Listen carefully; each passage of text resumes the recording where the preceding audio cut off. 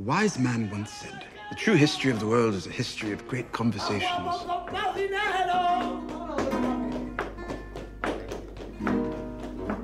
Como te quiero yo, no lo busques que no hay ido.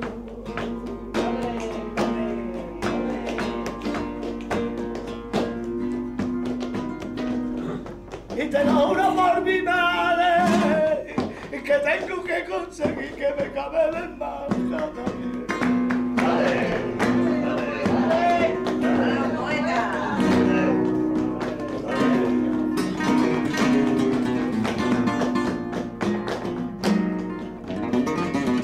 Herzlich willkommen zu einer neuen Episode von Lateral Conversations. Mein Name ist Thomas Mark. In dieser 20. Episode dieses Podcasts spreche ich mit Roman Angerer und Sebastian Stark. Das sind zwei junge Männer, die sich ganz mächtig in der integralen Szene engagieren und die derzeit verantwortlich sind für iMove. iMove, wir werden ein bisschen darüber sprechen, ist eine Art Weiterentwicklungscontainer oder Hub oder eine Weiterentwicklungsgruppe, die sich vor allen Dingen auf junge Menschen konzentriert. Wir werden so ein bisschen über die Vision sprechen, die hinter iMove steht und die Ziele und auch den Enthusiasmus, den Sebastian und Roman da antreibt.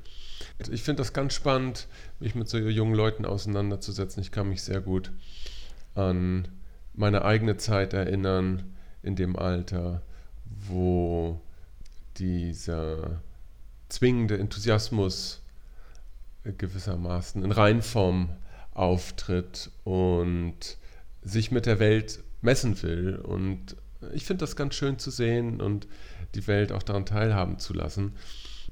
Roman und Sebastian bieten jetzt auch wieder ein iMove-Event an. Ich poste den Link auf der Seite. Schaut euch das mal an. Das ist ganz, ganz spannend. Guckt mal, wie ihr sie unterstützen könnt in ihrer Arbeit. Das haben sie sicher verdient. Wenn ihr diesen Podcast unterstützen wollt, könnt ihr das, wie gehabt, durch den Amazon-Link machen, den ihr einfach in eurem Webbrowser bookmarken könnt und benutzen könnt, wenn ihr dann was bei Amazon einkauft, oder nutzt den Patreon Crowdfunding-Link. Ich wünsche euch ganz viel Spaß bei dieser Konversation mit Sebastian Stark und Roman Angerer und ich wünsche euch alles Gute und ich hoffe, wir hören uns nächste Woche wieder. Na gut, Sebastian, Roman, schön, dass ihr da seid bei dem Podcast. Ihr macht ja iMove und engagiert euch da ein bisschen. Könnt ihr mal erklären, was so iMove genau ist eigentlich? Okay.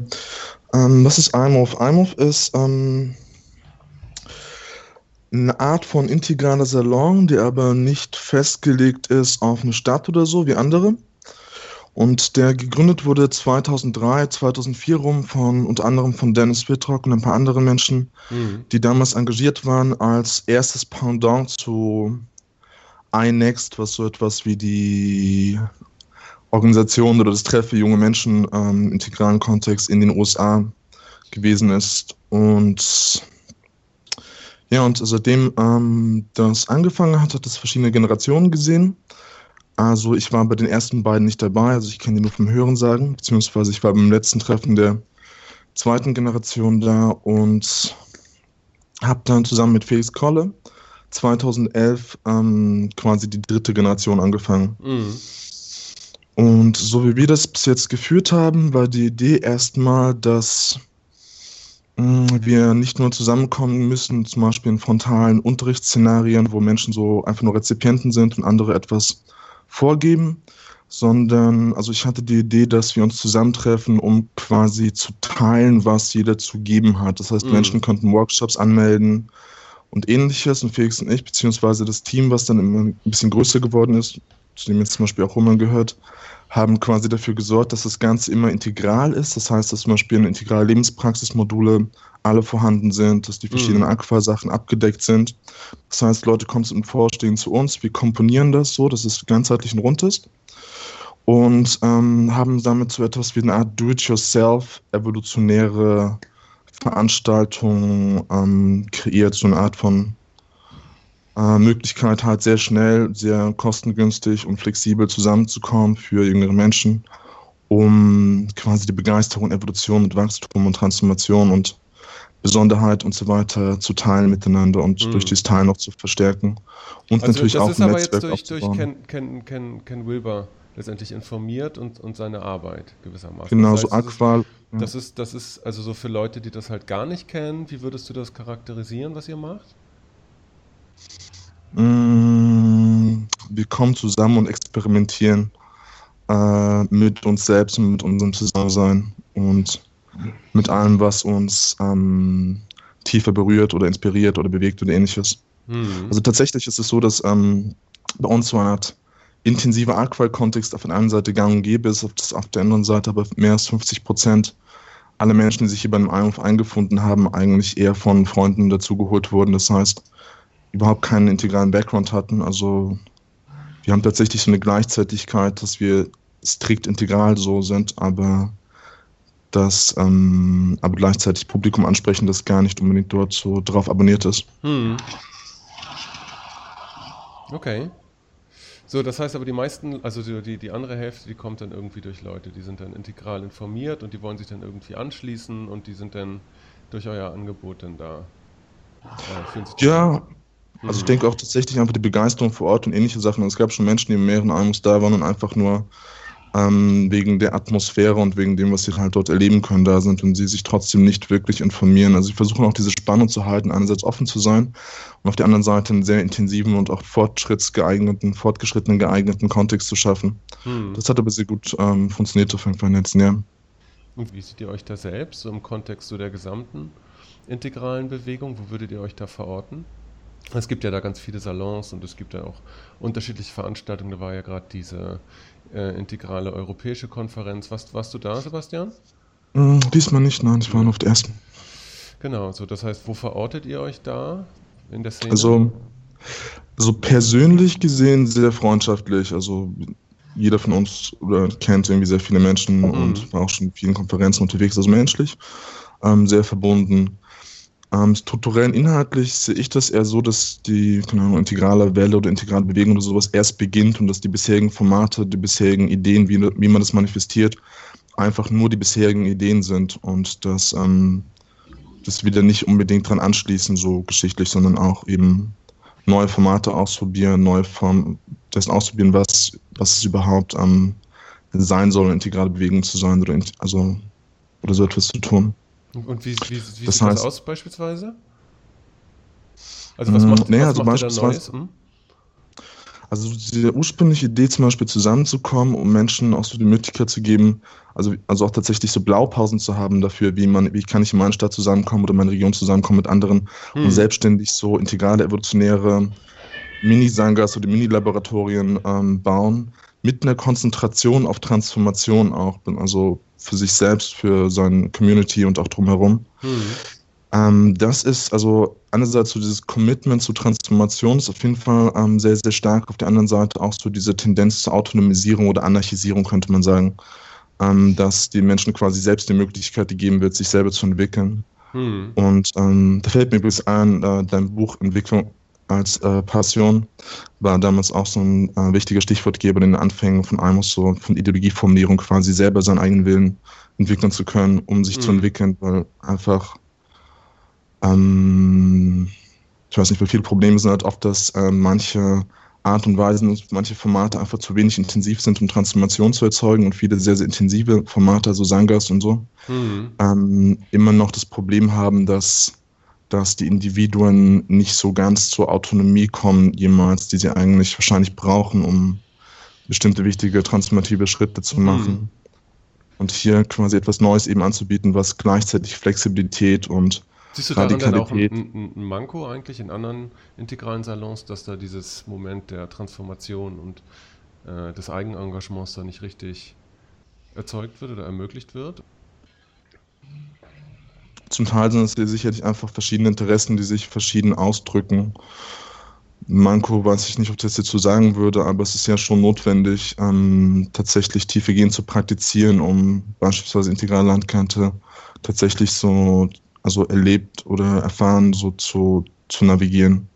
Das ist sicherlich nicht für alle notwendig, also manche interessieren sich ja nur für Politik oder für philosophische Sachen oder sowas. Aber ich denke schon, dass das ein wichtiger Teil ist. Also persönlich habe ich da auch eine Art von Hintergrund durch Enlighten Next, wo es halt sehr viel um Commitment und Intensität ging, wo aber zum Beispiel wenig Differenzierung so benutzt wurde, also strukturelle analytische Sachen und sowas. Das heißt, ich nehme das, was ich dort bekommen habe, oder wir nehmen das, was wir dort gelernt haben, und mit der Zeit wurde das Ganze auch in ein gemeinsamer Lernstrom. Also IMOF ist auch sowas wie ein gemeinsamer Lernstrom, muss man dazu sagen. Okay. So, was bei anderen zum Beispiel im Hinterzimmer so stattfindet, oft, dass sie gemeinsam dann metastrategisch diskutieren über das, was sie als nächstes tun. Das ist bei uns quasi eine Art permanente gemeinsame Praxis auch. Also nicht im Sinne von des ewigen Diskutierens, sondern im Sinne von so der Anregung autonomer, kreativer Tätigkeit. Okay. Ja. Wie sieht das konkret aus? Was macht ihr, wenn ihr euch trefft? Könnte natürlich jeder ein bisschen was drauf antworten, ne? Sag mal was mal. Wie das genau abläuft.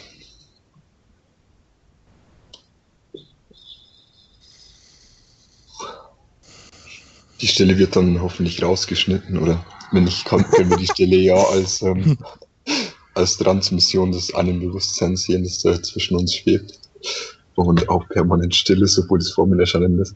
Und ähnlich ist es vermutlich bei uns auch, dass wir uns eben in einem bestimmten Raum zusammenfinden, der sowohl konkreter Natur ist, als auch aus Bewusstsein besteht. Und in diesem Raum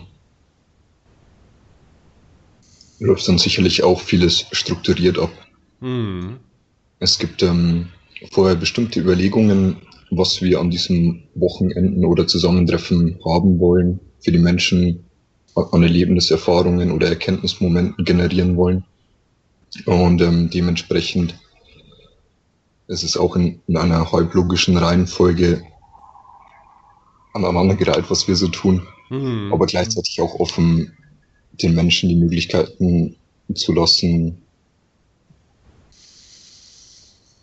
Naja, also so wie ich dich verstehe, also um das ein bisschen formaler irgendwie zu beschreiben, das heißt, ihr seid sowas wie eine Transformations- oder Weiterentwicklungsgruppe, die sich eben regelmäßig treffen?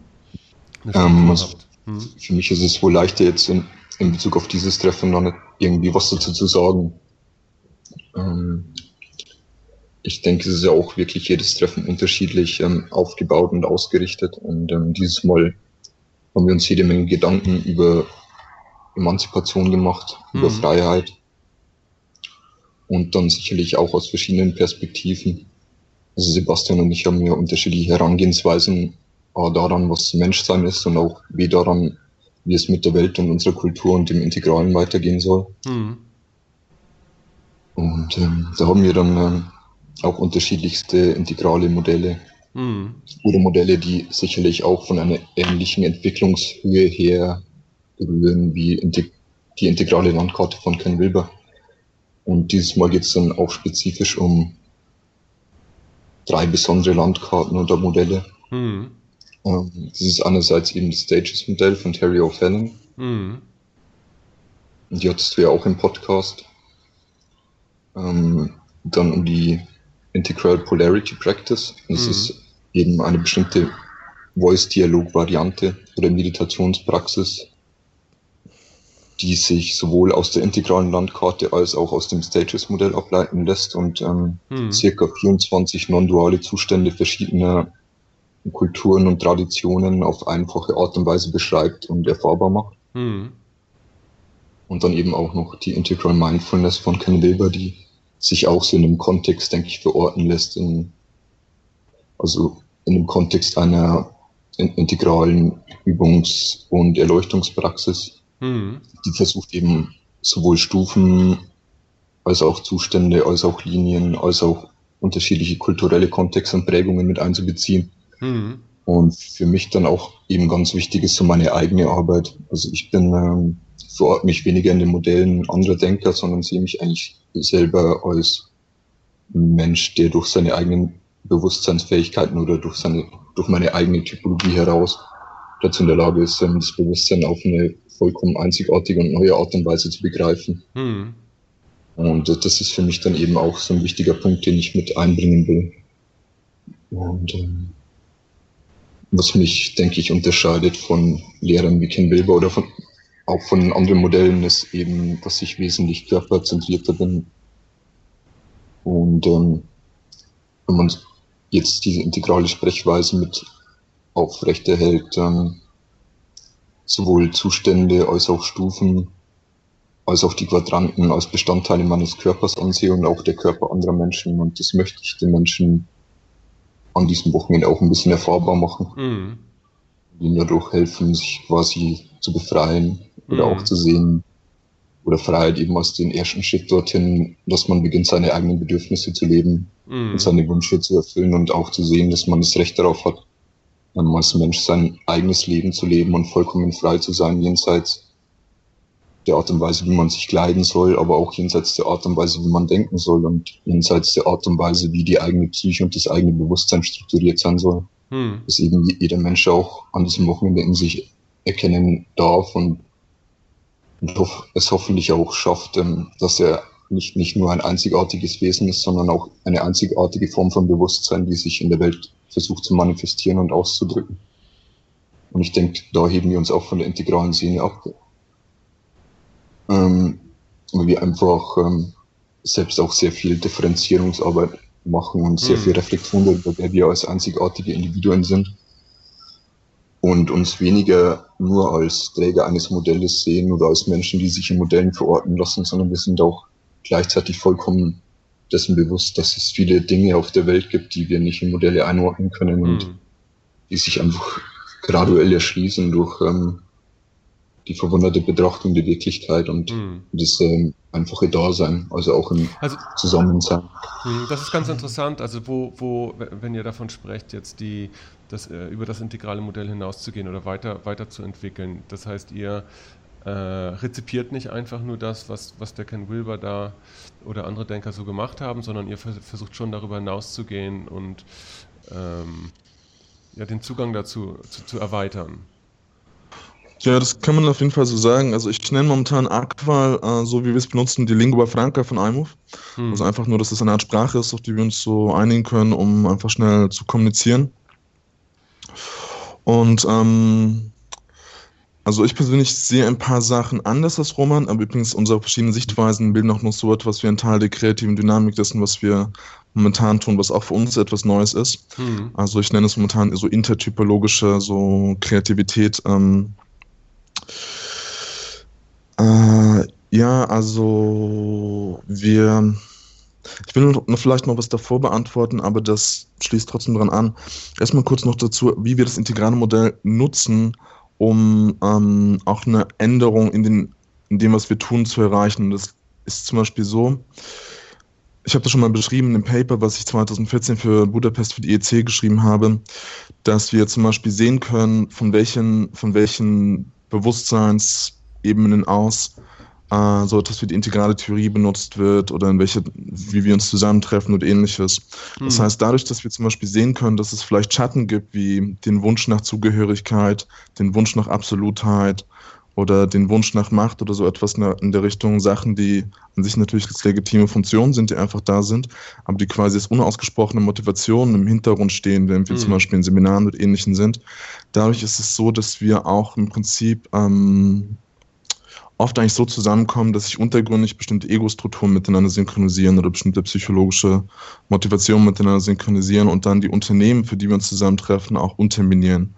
Das heißt, so gesehen benutzen wir Aqual auch, so wie Ken es zum Beispiel auch teilweise sieht, als eine Art Substraktionsinstrument, also mit dem wir quasi auch sehen können, was im Raum ist, es bewusst machen können, beziehungsweise die Menschen die Möglichkeit geben, also für sich zu erforschen, was vielleicht noch unterliegende Motive sind, um auch frei davon zu werden, um tatsächlich in einem Raum, der frei davon ist, einfach wohin zu gehen. Das ist auch strukturiert. Also wir haben jetzt zum Beispiel auch, also das ist nicht einfach so, dass ich fühle da irgendwas oder so, sondern es geht hier wirklich darum, dass wir ganze Matrizen benutzen, um das anzuschauen, statt jetzt zum Beispiel nur zu sagen, ich habe dieses Thema oder jenes Thema, weil da könnte ja mein Ego sein, dass man auf bestimmte Themen oder sowas achtet, nur so bevorzugt oder sowas in der Richtung. Also das ist schon eine sehr strukturierte Art, dafür zu sorgen, dass das auch nicht so eine permanent untergründige First-Tier-Motivation oder Dynamik oder Inhalt oder so etwas gibt. So. Ja, und darüber hinausgehen auch. Also ich meine, ich denke mal, dass, also mir kommt es so vor, als ob beispielsweise Ken Wilber mal irgendwann lustigerweise gesagt, dass er sehr spät erst realisiert hat, dass viele Leute seine Sachen einfach nur lesen und eigentlich wenig erfahren und wenig praktizieren und wenig selber machen. So. Das heißt eigentlich relativ wenig Ich haben oder während sie zum Beispiel so etwas wie integrale Theorie anschauen. Und ich denke, das war von vornherein einfach nicht so gemeint, beziehungsweise man muss es nicht so auffassen, sondern kann sich die ganze Zeit als Partner in Crime quasi auffassen, also als Dialogpartner. Also für mich stellt Aqua schon etwas dar, was erstmal wirklich lang und tief so verstanden und untersucht werden kann und so weiter, bis man zu der Idee kommen kann, darüber hinauszugehen. Und da sehe ich uns jetzt noch nicht so, aber trotzdem ist diese grundsätzliche Einstellung auf jeden Fall auch eine sinnvolle. So, es ist ja im Prinzip auch dieselbe Einstellung, also eine Art erforschende und kreative Einstellung, die Menschen dazu gebracht hat, so etwas wie eine integrale Theorie zu entwickeln. Das heißt, es wäre gewissermaßen unsinnig, so quasi eine ganz andere Einstellung zu haben, die jetzt sich zum Beispiel nur anpasst oder nur irgendwas glaubt oder irgendwie in anderen Schatten so zurückverfällt. So, aber ich meine, ich denke, da ihr ja gewissermaßen so im Zentrum seid und auch so ein bisschen euch so das Image von den jungen Wilden, glaube ich, hieß es mal, der integralen Szene. So, wo seht ihr dann irgendwie so die Grenzen momentan in dem europäischen Gebrauch der integralen Theorie? Und der Umsetzung. Die Grenzen. Möchtest du anfangen, Sebastian? Ja, die Grenzen und die Schwierigkeiten in der Umsetzung. Ne? Also das ist ja, ich finde es halt immer ganz spannend, weil egal welche Philosophie man nimmt, es ist ja immer so, dass da gewisse Möglichkeiten mit einhergehen und gewisse gesellschaftliche Funktionen, aber jede Philosophie hat halt auch Grenzen, sowohl von ihrem Design her als auch von der Umsetzung, also wie sie verstanden wird, das was du da auch eben angesprochen hast. So, und ich frage mich, wie eure Perspektive darauf ist.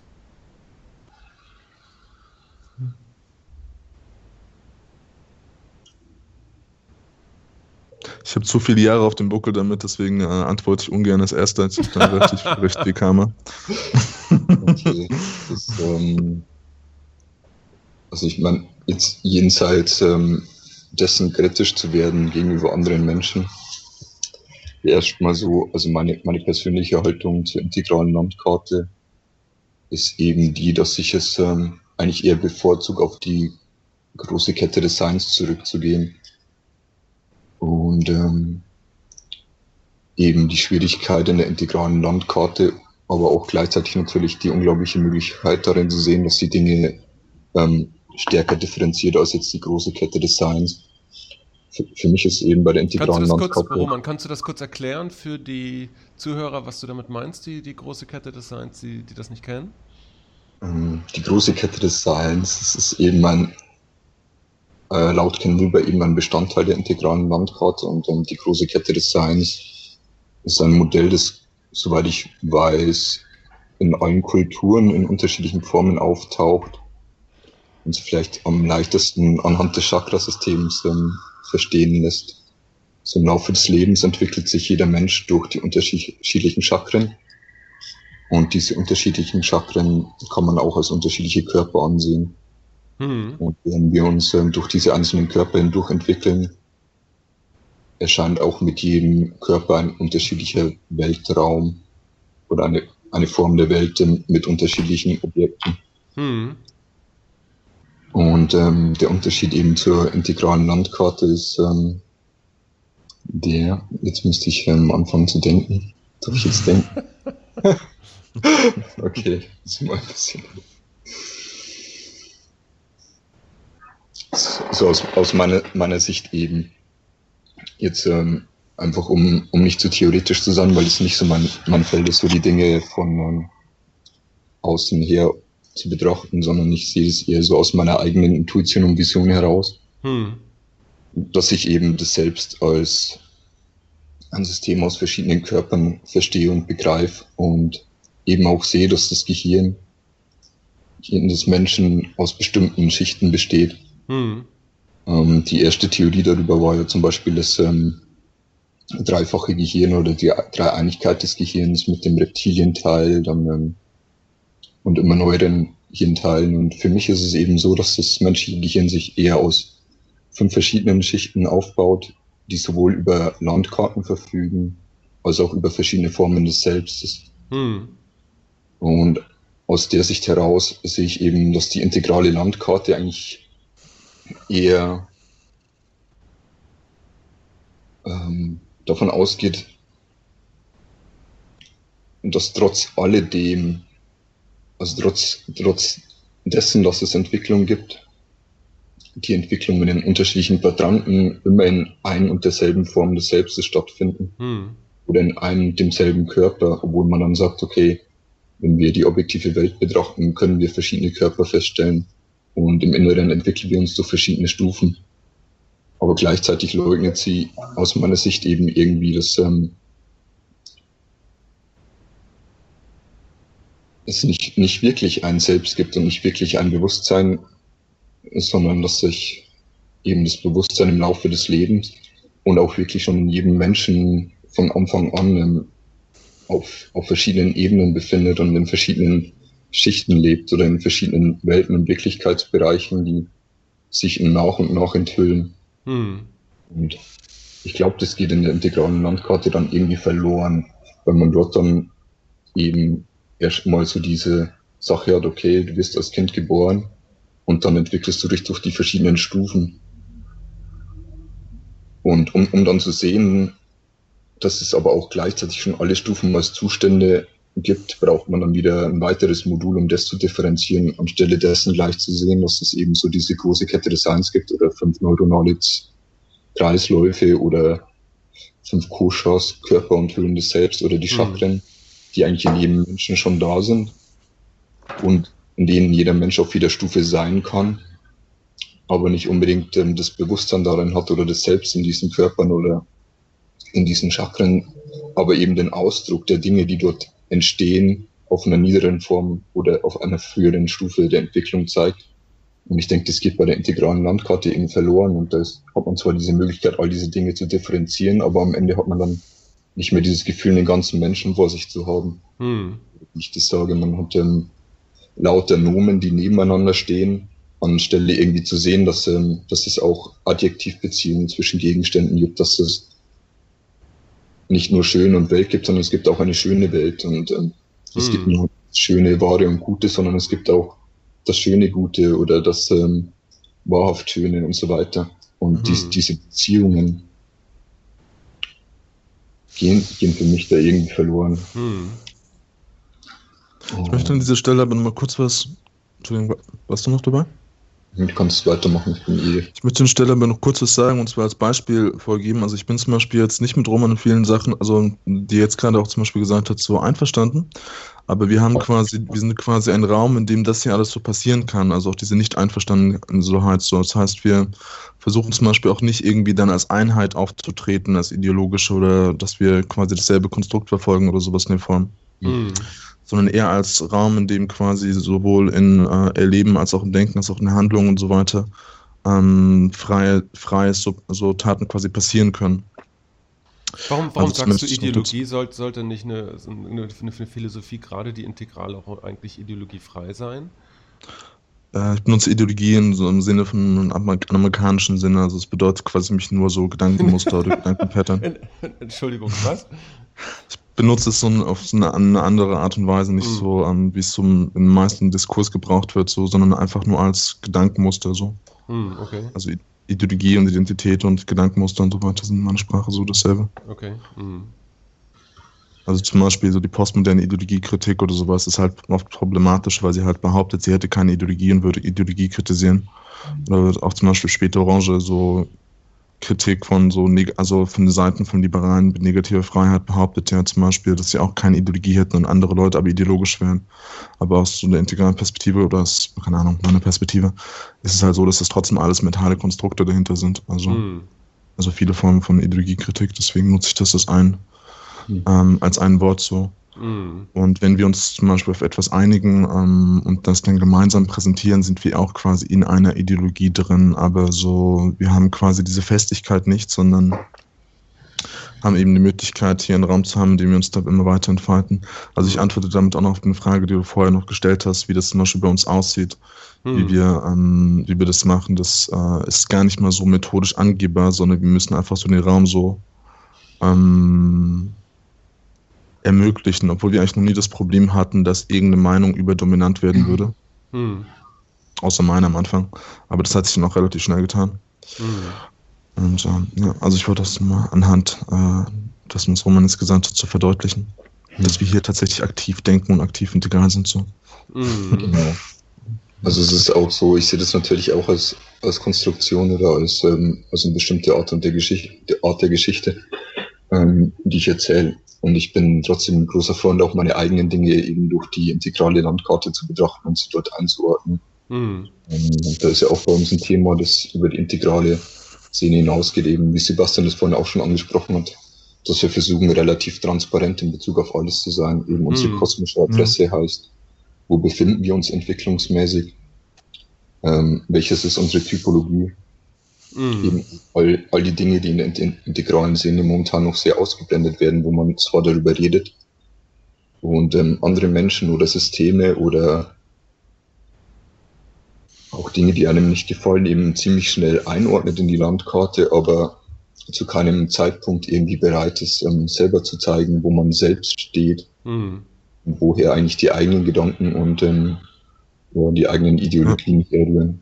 Und ich glaube, das ist auch was, wo wir uns sehr, sehr weit über das hinaus bewegen, was der momentane Integralismus tut, weil wir eben auch die Dinge, die Ken Wilber darstellt oder diese Differenzierungsmöglichkeiten, die er bietet, aktiv in unseren Alltag einbinden und eben auch in Bezug darauf, was es für eine Beziehung bedeutet, wenn diese Dinge transparent gemacht werden. Ähnlich wie eben bei Lebensmitteln, wo es ja Nahrungskennzeichnungen gibt, wo das selbstverständlich ist, zu verstehen, dass bestimmte Menschen Allergien haben und bei bestimmten Nahrungsmitteln unter Umständen sterben oder schwer verletzt werden. So sehen wir das eben auch mit verschiedenen Typen und verschiedenen Gedankengebäuden und verschiedenen Stufen. Und versuchen dementsprechend da einfach auch einen ersten Schritt in die Richtung zu tun, einfach so eine Transparenz und einen Schutz für die einzelnen Menschen aufzubauen, dass sie in jedem Kontext auch die Möglichkeit haben zu entscheiden oder von vorher zu sagen, wie wird das auf mich wirken und wo werde ich unter Umständen verletzt, wenn ich jetzt dieses Nahrungsmittel oder diese Kost, das Gedankengut zu mir nehme oder mich auf eine bestimmte Typologie einlasse, die mir extrem entgegenläuft. Es ist schwierig, gerade auch im Kontext von Ideologie. Ne? Also so was kriegt man da eigentlich mitgeliefert? Ich beobachte das eigentlich immer wieder, dass gerade so dieses christliche Sendungsbewusstsein der Amerikaner, was vor allen Dingen halt Teil der amerikanischen Kultur ist, ganz, ganz massiv mit in die integrale Theorie oder wie sie präsentiert wird, eingebaut ist. So, und also mich persönlich stört das dann ziemlich, so dieses, es muss verbreitet werden, es ist das Beste, gibt viel Geld, damit es noch mehr verbreitet werden kann. Das ist so, ich mag diesen Zug der Amerikaner allgemein nicht so gerne. So, und das ist etwas, wo ich dann gern meinen Blick dann auch auf andere Sachen richte, weil das ist dann tatsächlich eine Ideologie, die mich stört, einfach. Ich denke mal, da haben wir viel verschiedene Sichtweisen. Ich bin, denke ich, einer der wenigen Menschen in dieser Szene, die ich kenne, die sehr USA-positiv und Optimismus-positiv sind, sodass ich das persönlich total gut finde, außer es wird halt nervig, also im Sinne von Werbung oder sowas. Aber so generell finde ich zum Beispiel, hier ist so eine gewisse Innovationsfreudigkeit und Neuheits- und Kreativitäts- und Ausbruchsfreudigkeit einfach zu wenig so. Das heißt, ein bisschen können wir, finde ich, von hier aus durchaus davon lernen, beziehungsweise also jeder auf der Welt kann ja von anderen lernen und man muss es ja nicht auf dieselbe Art und Weise benehmen, aber so ein bisschen finde ich das schon gut, dass es da mehr Kraft dahinter gibt. Ja klar, der amerikanische Heros ist ja ein Archetyp, weißt du, so die Pioniere, die dann halt in den Westen ausgewandert sind und Ja. na klar, ich finde es halt problematisch, wenn dieses Sendungsbewusstsein im Grunde, wie du sagst, es behindert zu lernen. Und wenn die integrale Brille, um das mal so zu sagen, das einzige valide Instrument wird, um die Wirklichkeit zu beschreiben, und das so eifrig getan wird, dass andere Perspektiven da eigentlich kaum noch Zugang zu finden. Und seien das andere postmoderne Perspektiven. Ne? Und Ich glaube, aber wenn ich kurz mal was dazu sagen kann, mit dem, was ich vorhin gesagt habe, dass wir zum Beispiel Instrumente haben, mit denen wir schauen, ob es Schatten gibt, die untergründige Motivationen sind, dass viele dieser Sachen untergründige Motivationen darstellen. Also zum Beispiel bernsteinfarbene so Schatten des Zugehörigsein-Wollens, des irgendwas dazugehörens. Oder zum Beispiel bestimmte orange Schatten, dass man Erfolgsmomente so sucht, aber das zum Beispiel nicht zugibt. Also all diese ganzen Sachen sind ja verständliche und normale menschliche Eigenschaften. Schatten sind es halt. Sobald sie quasi auch von der Person selbst nicht als so wahrgenommen werden, als wirkende Faktoren in sich drin oder nicht zugegeben werden. Und ich glaube, wenn man das von dieser Warte aus betrachtet und eher quasi First-Tier-Motivationen, Operationen, ähnliches langsam immer stärker sieht, oder besser gesagt auch noch richtig zuordnet. Das heißt, sich auch zum Beispiel klar macht, gut, dieser Kurs ist jetzt von jemandem, der ist auf Orange, der kann das gut rüberbringen. Das ist für andere Leute, die sind stufenmäßig und zustandsmäßig bei dem in der Nähe, das passt dann.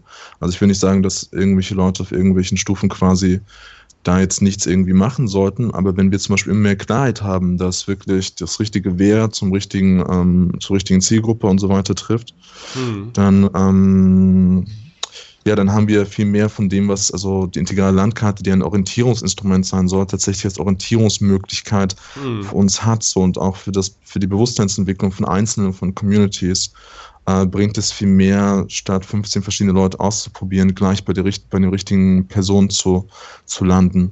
Und ich denke mal, wenn jemand jetzt propagiert, spät autonom, also spät Petrol zu sein und da irgendwas ganz Tolles zu machen und dafür hat und das aber wirklich garantiert eben machen kann und so, dann habe ich eigentlich weniger Probleme damit, wenn der sich auf alle möglichen Arten und Weisen bewirbt. So. Das Problem ist ja oft, dass dahinter nicht das steckt, was angegeben wird. Abgesehen davon, dass natürlich stilistisch das ein Problem ist, aber da erkennen wir zum Beispiel auch Probleme, wenn jetzt zum Beispiel irgendwelche Leute aus USA hierher kommen oder andersrum und die applizieren dann ihre Marketingmethoden, haben sie offensichtlich einfach ein bisschen grüne Intelligenz nicht drin, sodass sie einfach einen gewissen Mangel an interkultureller Kompetenz haben. Das ist dann quasi eigentlich eher so ein Wachstumsfeld für die so. Also so betrachte ich das, wenn wir immer mehr und mehr einfach betrachten, was dabei eine Rolle spielt, sehen wir einfach, welche Entwicklungslinien zum Beispiel zu wenig entwickelt sind, welche Schatten sich zu sehr ausspielen und so weiter und so fort. Also es ist ja total komisch, die Idee, in ein anderes Land zu gehen und zu erwarten, dass die Marketingmethoden der eigenen Kultur dort irgendwie fruchten werden. Also sich noch nicht mal zu fragen, ob das der Fall ist oder nicht. Ja gut, aber dafür ist Amerika ja nun bekannt, ne, dass die das nicht nur in der Philosophie machen, sondern deren genereller Habitus der Welt gegenüber. Ja. Ich wollte mir jetzt noch ein kleines anmerken, bevor wir weitergehen, und zwar, dass wir seit 2011 jetzt mit unseren normalen Events plus noch mit Gastauftritten ungefähr 22 Veranstaltungen schon hatten. Also wir reden jetzt nicht über irgendwas, was wir vorhaben oder irgendwas, was wir uns irgendwie denken oder sowas, sondern es sind schon sehr, sehr viele dieser Schritte, diese radikalen Experimente eigentlich abgelaufen. Sehr viele verschiedene Richtungen. Ich will es einfach noch betonen für die Zuhörer, die das eventuell nicht wissen. Ja klar, du hattest es ja auch schon gesagt, ne? iMove, das gibt es jetzt seit, was sagtest du, seit 2004 hatte Dennis das gegründet und ich glaube, das hat er dann irgendwie 2-3 Jahre gemacht und seitdem ist das halt dann weitere Iterationen durchgegangen. Ne? So. Ich meinte nur, weil wir jetzt über relativ abgefahrene Sachen reden und so weiter und dass wir tatsächlich uns aber auf diese versucht intensiveren Schiene schon seit Ende 2011 praktisch auch bemüht sind und bewegen. Ich wollte einfach nochmal betonen, dass wir nicht nur darüber reden. So, das heißt, ihr trefft euch regelmäßig oder wie macht ihr das?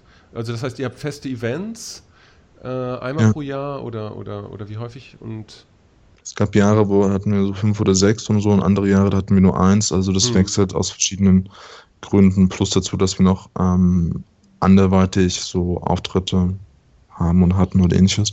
Auch das Team wechselt in gewissem Sinne, also, und manche Leute kommen rein oder kommen raus oder kommen wieder zurück und so.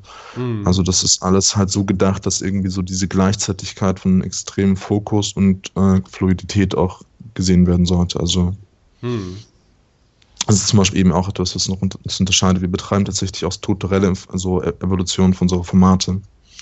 wie Anstatt genau? jetzt, ich habe das vor ein paar Jahren in meinem Blogtext so versucht zu beschreiben, dass die heutigen Formate sind ja meistens so 80er-Jahre-Formate von Seminaren und Workshops, die auch äußerlich so aufgebaut sind mit Tisch und Blümchen und Wasser und alles drum und dran und wie das alles funktioniert und wann die Pausenzeiten sind und so. Es gibt ja keinen Grund, dieses Format weiterzutragen. Also es gibt überhaupt gar keinen Grund, warum jetzt quasi so, ich weiß nicht, ob es neue Weine in alte Schläuche oder andersrum war, aber in diesem Fall wäre es halt neue Weine in alte Schläuche. Es gibt überhaupt gar keinen Grund, das zu tun. Und in diese Beziehung, also dass dann einfach neue Formate entwickelt werden, welche einfach so kreative neue Möglichkeiten haben zu bieten. Wie kann das aussehen? Was macht ihr da? Was wäre Ich so ein denke- neues Format?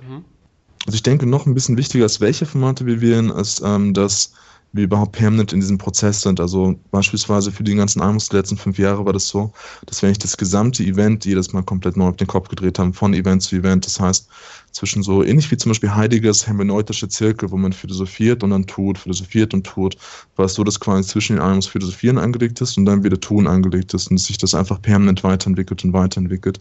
Es gibt einige andere, die so etwas auch machen, aber bei uns war es dann quasi so, dass jeder Schritt auch ein völlig neuer Schritt ist. Und ich denke, das ist einfach wichtiger, so dass man einfach mehr kreativ auf das eingehen kann, was gerade los ist. Also wir merken irgendwas und können es eben weiterentwickeln. Wir hatten zum Beispiel auch eine Zeit lang einen Online-Kurs, der war dann auch immer wieder neu, dadurch, dass immer wieder auf neue Situationen und Probleme gestoßen ist oder auf neue Möglichkeiten, die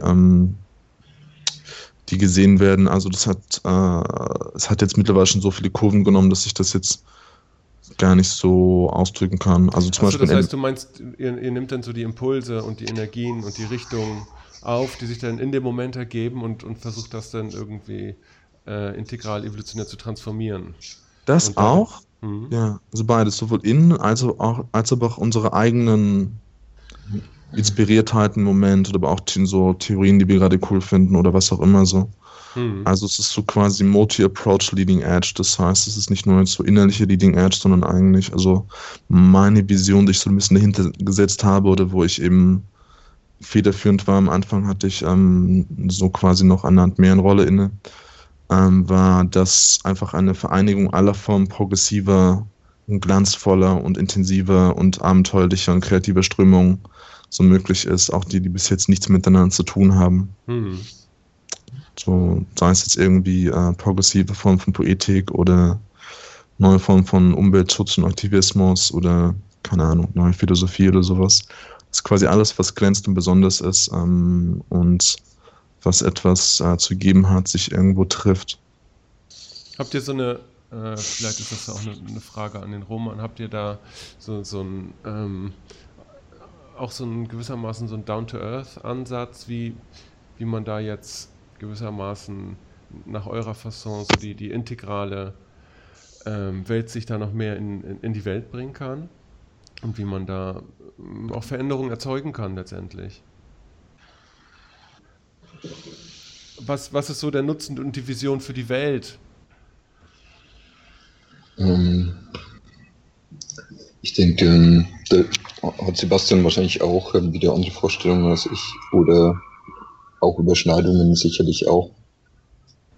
Für mich schon typologisch bedingt ist eigentlich wirklich das wichtigste Thema die Freiheit und Gleichheit des Menschen.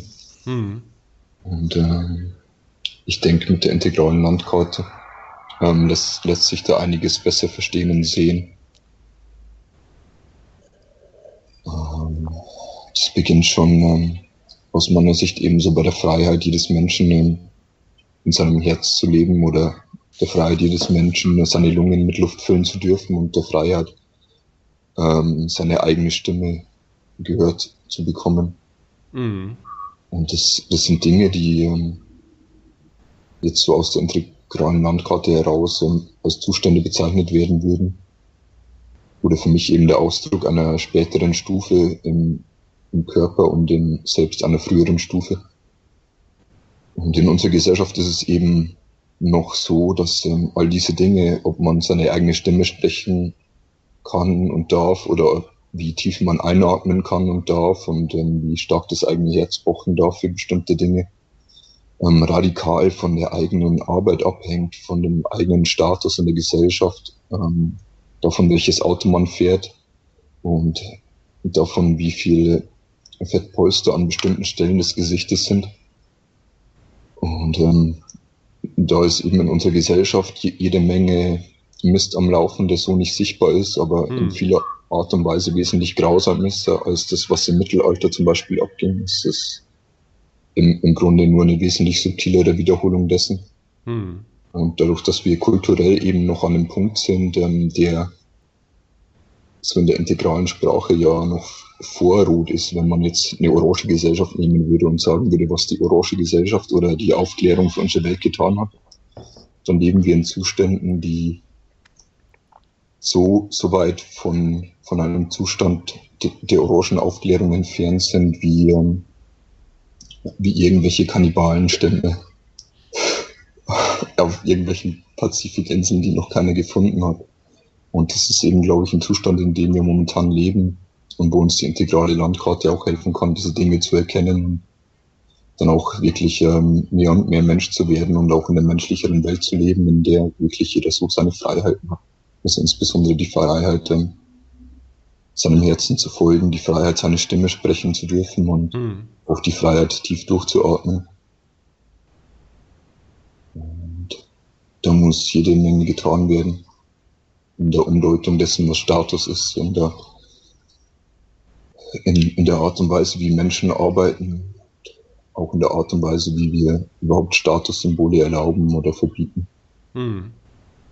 Das hat, glaube ich, sehr viele Implikationen in allen Quadranten und auch in der Art und Weise, wie wir Kultur erschaffen und Kultur denken und welche Geschichten und Mythen wir uns erzählen und auch welche Zustandspraktiken wir unseren Kindern geben. Wie wir sie stärken, also auch im körperlichen Sinne durch Sport und durch eben auch durch die Kraft, dann genug Luft in seine Lungen zu pumpen, um laut sprechen zu können und auch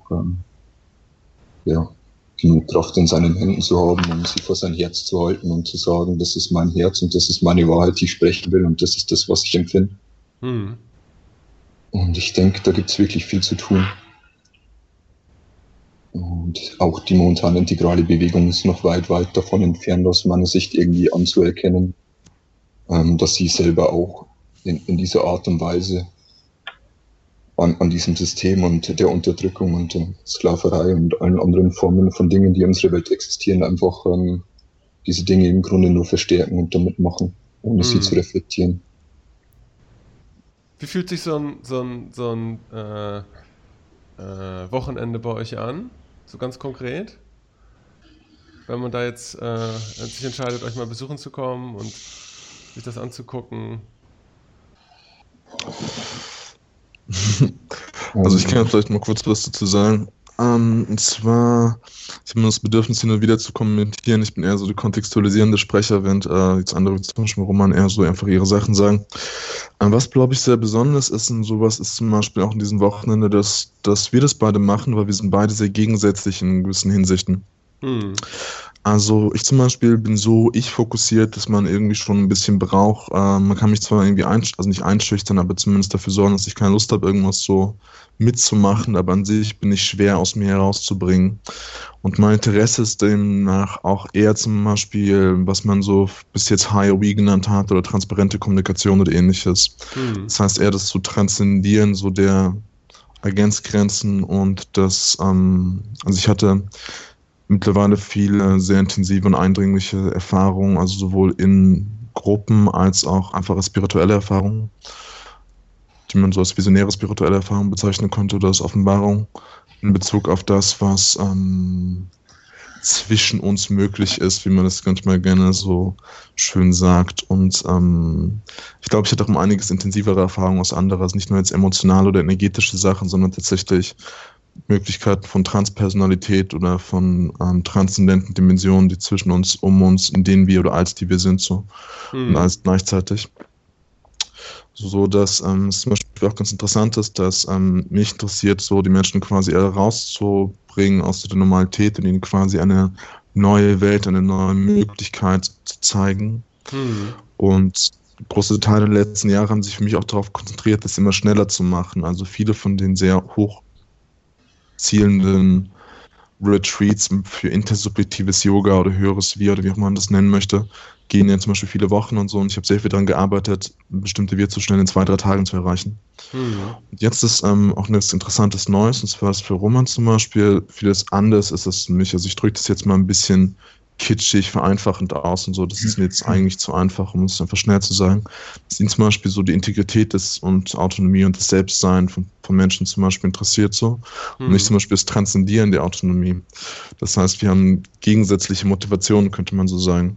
Aber gewissermaßen könnte man das auch so beschreiben, dass wir Autonomie und Kommunion quasi miteinander integrieren. Das wollen zwar andere auch so, oft gibt es da aber einfach immer noch so Tendenzen. Ich glaube einfach, die Leute, die auch zu einer Art von höheren Vision erwacht sind in den letzten 10, 20 Jahren oder zumindest mehr Erfahrung hatten, waren teilweise übermäßig begeistert und haben sich dann zu sehr auf die Wir-Seite geschoben, sodass sie quasi die Integrität und Kommunion quasi nicht in Zusammenhang praktiziert haben, auch wenn sie oft behauptet haben, dass es dann richtigerweise behauptet haben, dass es oft zusammen plötzlich anfängt aufzuleuchten.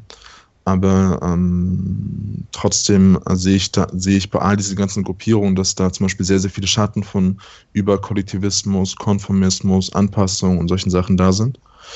Während wir zum Beispiel manche andere Sanghas haben, sowas, wo zum Beispiel sehr viele Leute sind, die eher auf diesen Integritätsaspekt, sich selbst schützen Aspekt, seine eigenen Grenzen kennen Aspekt und so weiter eingehen. Und ich denke, dass es auch ein wichtiges Neuland ist für das nächste Event, was wir jetzt machen in ein paar Wochen, dass wir quasi diese beiden Stränge gleichzeitig im Raum haben und so, teilweise einfach repräsentiert durch Roman und mich. Und das ist auch ein bisschen Antwort auf deine Frage, weil bis jetzt gab es auf einmal oft so eine sehr exaltierte, erregte so Partystimmung. Also meine Betonung ist halt kollektiver und evolutionärer. Der Schwerpunkt der Gruppen ist meistens irgendwo so bei Grün, und irgendwie so das Mischmasch gibt dann irgendwann so eine Art von gab immer irgendwann sowas wie eine grüne Woodstock-Stimmung, auf der gleichzeitig irgendwie so eine Art evolutionärer so Strom drauf ist und eine gewisse integrale Umarmung so. Und durch Roman kommt jetzt nochmal andere Elemente dazu, also das wird jetzt aber quasi auch unser Event, an dem wir am unterschiedlichsten und die unterschiedlichsten möglichen Punkte jetzt integrieren und eine Gleichzeitigkeit halten. Wir haben uns auch jetzt eine Zeit lang miteinander so getroffen, auch einen Flow entwickelt miteinander nochmal und nochmal tiefer ausgebaut. Ja, insofern ist es eine Antwort auf deine Frage, weil jetzt quasi etwas Neues dazukommt, was auch über die bisherigen Almos drüber hinausgeht, die mehr so von einer Sunshine Explosion, habe ich das früher mal genannt. Also ich glaube, das sind so subtile, kausale, grüne, kollektive Zustände, so in sich drin hatten. Aber so das Flow-Moment, das wollt ihr dann schon erhalten? Ja, das ist dann quasi meine so Profession. Als überautonomer Mensch habe ich mich darauf spezialisiert, kollektive Flows zu erzeugen. Spannend, wie machst du das? Ja, also wie mache ich das? Nee, ich bin noch im Überlegen, in welchen Formaten ich das am besten ausgebe. Zum Teil ist es eigentlich sehr, sehr einfach. Also man nehmen zum Beispiel, kann irgendwie eine Art integrale Matrix nehmen wir mal zum Beispiel Aqua und macht sich einfach bewusst, dass ich nicht nur das alles selbst erfahren kann, sondern dass wir auch diesen Erfahrungsraum teilen können, oder wir können teilen, dass wir einen Zugang zu diesem Erfahrungsraum haben. Und dieses Prinzip, so kann man einfach auf alles anwenden, auf Körper, auf Gefühle, auf Gedanken, auf Gewahrsein und so weiter. Und die verschiedenen so Wir-Techniken, die wir haben, also von den verschiedenen Lehrern und Lehrerinnen und verschiedenen Schulen für den U-Prozess oder eben transparente Kommunikation oder eben was es halt noch so alles gibt. Das sind ja alles verschiedene Injektionen, um es jetzt integral zu sagen, die verschiedene Teile der Aqualandkarte aktivieren. Ja? Und die erzeugen auch alle verschiedene Sachen. Also manche Sachen erzeugen emotionale Transparenz und gehen dann aber Schritt für Schritt weiter. Manchmal kommen die Sachen über verschiedene Stufen irgendwann alle zu non-dualen Kommunionsvarianten. Im Grunde genommen sind diese ganzen Biertechniken, die wir heute haben, basieren eigentlich immer darauf, dass die Leute etwas, was sie teilen, also links unten in diesem Fall, also den Bierquadranten, bewusst bemerken und es halt also rückwirken. Also wenn ich jetzt zum Beispiel alleine Gewahrseinsgewahrsein habe, so ist das eine Sache, aber wenn ich das zum Beispiel mit jemand anderen habe, dann steht das auf einmal im Raum, dann ist es eine Existenz, auf die ich mich beziehen kann. So ähnlich wie zum Beispiel für ein Kind es so ist, dass Mathematik ist etwas, was das Kind machen darf. Es ist nicht komisch, wenn es Mathe macht, weil es lernt es in der Schule. Und umgekehrt, das ist so, dass wenn der intersubjektive Raum, der Raum dessen, was wir teilen, so immer größer und größer wird, wirkt es auf uns zurück, sodass wir immer mehr und mehr von uns sein können. Und die ganzen bisherigen Wir-Praktiken haben sich immer nur auf ein bestimmtes Gebiet bezogen. Zusammen tanzen oder zusammen so Emotionen teilen oder zusammen Gewahrsein teilen oder zusammen den evolutionären Impuls teilen und so weiter. Und der Unterschied ist bei uns, dass wir auf das alles achten und es sowohl strukturiert machen, als auch zwischendurch. Das heißt, dass wir Menschen in Situationen bringen, in denen sie gemeinsame Erfahrungen machen und sie dann auch darauf hinweisen, zum Beispiel das auch gemeinsam zu bemerken und das auch gemeinsam weiter zu verarbeiten, bis zu dem Punkt, an dem jeder selber eine Art autonomer, so selbstständiger, autonomer Bewusstseinsagent oder so Agent Evolution, um es jetzt ein bisschen oldschool zu sein. Und deine Rolle genau ist darin, in diesem Prozess? Also bis jetzt war meine Rolle die, dass ich eigentlich immer so die Überleiterfunktion für alles hatte. So, das musste man nicht ständig merken, aber so im Prinzip. Und jetzt ist es halt so, dass wir diese Rolle quasi zu zweit haben. Also davor war es eigentlich auch schon so verteilt, aber was diese Sachen angeht, machen wir jetzt halt etwas Neues, weil ich habe bis jetzt auch tatsächlich die Fehler gemacht, nicht auf die Leute zu achten, die zum Beispiel vielleicht nicht das Bedürfnis haben, einzugehen in einem super Eros getriebenen kollektiven Starkstrom von Energie und von Bewusstseinsdownloads und so. Und wir gehen jetzt eben einen ganzen Schritt weiter. Aber bis jetzt war meine Rolle die, dass ich immer deutlich als Leiter so aufgefallen bin. Ich habe so jetzt, auch wenn ich manchmal keinen einzigen Workshop geleitet habe, einfach zum Beispiel durch die Sharing-Sitzungen zwischendurch oder ähnliches. Es ist mehr so als Moderation zu verstehen. Man muss auch bei uns noch dazu wissen, dass auch alles relativ unformell ist. Das heißt, wir haben Programme und Strukturen und sowas, aber es hat auch ein bisschen was von so 60er, 70er Uni-Seminarmäßigkeiten. Das heißt, es ist nicht chaotisch, also Chaotik wird so, also die ganzen Bewusstsein für Probleme jetzt auf so der grünen Kultur und so weiter haben wir alles. Aber trotzdem machen wir gleichzeitig möglichst viel Raum auf, damit wir da eben auch möglichst wirkliche freie Kommunikation haben und so weiter. Also wir schlafen auch beieinander und so weiter und so fort und sowas. Und wir sind auch tatsächlich Freunde. Also es ist nicht so, dass mit einem auf Events dann irgendwie, das ist wie in vielen relativ so getrennten, isolierten Seminarszenen oder sowas in der Form. Genau. Wie fühlt sich so ein Event für dich an, Roman?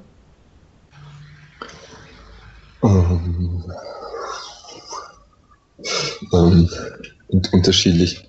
Also ich meine, so das Wesentlichste oder was ich jetzt so sagen kann, ist das letzte Event, auf dem ich dabei war, das war für mich so von der Art und Weise, wie sich mein Herz mit anderen Menschen gekoppelt hat, so bisher das Intensivste. Das hat sich wirklich so angefühlt, als würde man mir irgendwie so ein Kabel aus dem Herzen reißen, als ich dann am Ende 10, 20 Meter von den anderen Menschen weg war. Und ich hatte auch wirklich so das Gefühl, dass dort innerhalb von wenig Zeit eine extreme Verbindung entsteht, die so woanders nicht möglich ist oder möglich gewesen wäre. Und das auch, ja, und es funktioniert alles sehr natürlich. Menschen tragen alle auf irgendeine Art und Weise mit Verantwortung und sind am Ende der Tage auch weiter und erleben das so im Nachhinein auch als lebensverändernde Ereignisse. Und so ist es für mich auch gewesen, dass so auch die Dankbarkeit, die da ist, mich mal austesten zu dürfen oder ausgetestet haben zu dürfen, war für mich auch enorm. Es ist sicherlich was sehr Einzigartiges. Mhm. Ja, um noch die Frage nach dem Praktischen zum Beispiel auch noch ein bisschen zu beantworten. Da ist jetzt zum Beispiel auch so ein Erlebnis gewesen, beziehungsweise ich habe schon, als ich das Ganze mit Felix zusammen übernommen habe, gemerkt, dass selbst in den vorherigen Generationen es so war, dass einfach so ein bisschen sowas wie eine Art von Ausbildungstornado war. Das heißt, irgendwelche Leute sind da reingesprungen, blieben da so 2 Jahre. Moment. Und sind dann quasi rausgeflogen aus diesem Tornado und haben plötzlich irgendwas gemacht in der Welt. So. Also waren plötzlich gesellschaftlich aktiv. Auch viele der jüngeren Menschen, die jetzt aus Deutschland kommen, die wir jetzt kennen, die irgendwie in integralen Szenen oder Umgebung zumindest so aktiv sind, waren bei den vorherigen Generationen von IMOF. Also es hat so ein bisschen Sinn, Charakter, auch Leute quasi die Möglichkeit zu geben, diejenigen zu werden, die sie eigentlich sein wollen und dann auch das zu machen, was sie eigentlich machen wollen. Das heißt, es gibt sogar quasi eine Exit-Tür. Es gibt nicht nur eine Eingangstür, sondern auch eine Tür zum Rausgehen. Okay. Was ich übrigens auch in einem Buch, in dem man sehr spannend fand und so weiter, weil es da auch so einen Dreierschritt gab von normaler Gesellschaft und dann außen alternative Gesellschaft und dann Autonomisierung. Und sowas in der Richtung ist zum Beispiel da auch eingebaut quasi. Okay. Und also wir streben auch andere Projekte an, die jetzt nicht nur sich auf Individuen so beziehen, aber das ist auf jeden Fall so eine Art Nutzen in der ganzen Geschichte, der durchgehend da ist. So. Es fühlt sich auch teilweise an, als wäre das nicht nur, also gar nicht nur von uns intentioniert. So. Also ich will jetzt nicht so irgendwie esoterisch werden oder sowas, aber das ist auf jeden Fall unsere, ich sag's mal bodenständig, unsere Kollektivintelligenz irgendwie noch größer ist als das ist das Bodenständigste, was mir einfiel. Das mehr ist, als wir einzeln so. Das ist jetzt integral unkorrekt. Also mehr ist, als wir als Einzelne oder als Kollektiv machen können. Okay. Ja. Was ist so das Thema der nächsten Veranstaltung?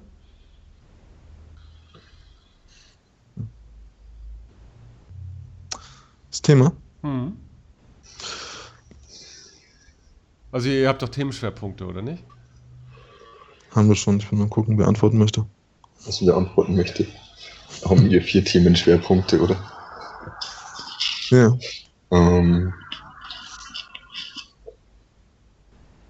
Was möchte ich antworten? Ich kann ja einfach mal anfangen.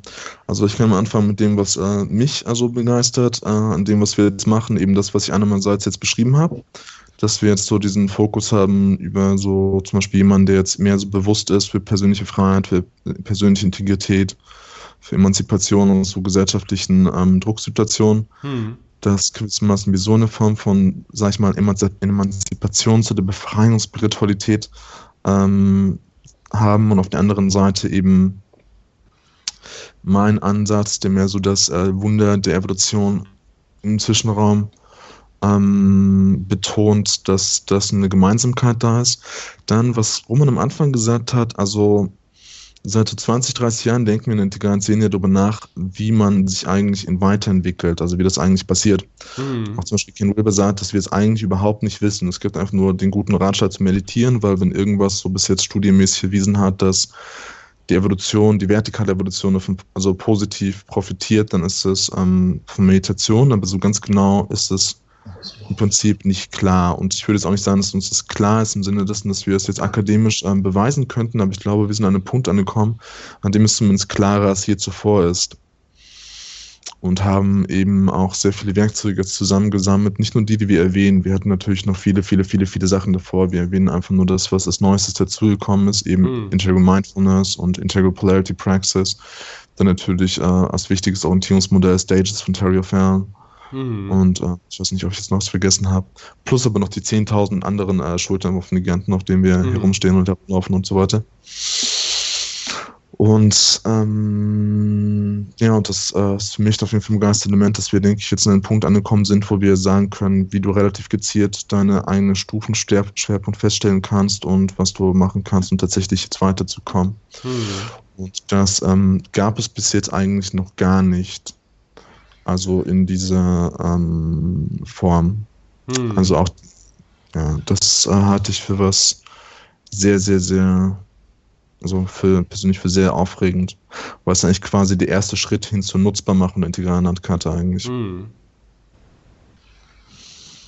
Also wenn ich das alles so ein bisschen auf mich wirken lasse, es ist ja so, dass ihr schon also ich kenne nicht viele solche Gruppen, eine der wenigen Gruppen seid, die da gewissermaßen selbstorganisatorisch autopoetisch oder mit ganz flachen Hierarchien dann in gewisser Hinsicht an Weiterentwicklung arbeiten und dann halt eine Anlaufstelle sind für, um das mal ganz platt zu sagen, Leute unter 30. Also Leute unter 35, obwohl das nächste Event auch noch All Ages ist, also das ist so ein Spezialfall. Ja.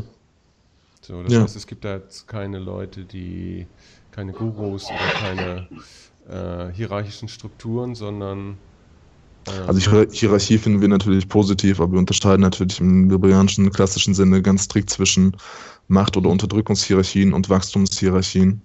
Also Wachstumshierarchien supi, Macht- und Unterdrückungshierarchien wiederum nicht so. Und also auch bei flachen Hierarchien klingt mir schon ein bisschen zu grün, aber ich bin da jetzt gar nicht so scharf drauf, dass sie jetzt irgendwie besonders flach sind. Aber es ist halt aber ich glaube halt, dass die Notwendigkeit auf Unterdrückungshierarchien zu achten, die Hälfte der Miete ist, von der die andere Hälfte darauf ist, zu achten, was gesunde Hierarchie ist. So. Ich betone das nur mal, damit er nicht jetzt irgendwie so übermäßig grün daherkommt. Das heißt, wie viele Leute kommen da so im Schnitt zu euch, zu so einer Veranstaltung? Kann man keinen Durchschnitt draus machen. Ich meine, wir haben auch verschiedene Räumlichkeiten. Und das heißt, wir hatten sehr kleine Almos schon so, also winzig teilweise mit so 8 Leuten oder sowas, als auch jetzt irgendwie größer. Wir hatten eigentlich noch nie Räumlichkeiten, in die mehr als 25 Leute reingepasst hätten. Muss man so auch sagen. Das heißt, wir können uns das auch nur innerhalb dieser Begrenztheit sagen. Also Almos sind auch noch sehr günstig, ist dann auch dazu sehr wichtig, weil wir wollen, dass die Leute transformieren. So, das ist quasi ein wichtigerer Faktor in dem Ganzen. Und das bedingt aber, dass wir halt dann natürlich auch oft eingeschränkte Möglichkeiten haben. Also wir machen natürlich alle noch andere Sachen, aber was jetzt das Projekt iMove an sich angeht, ist das, geht es ja darum, möglichst schnell und möglichst flexibel überall evolutionäre Container aufzubauen, deswegen ist das nicht so betont.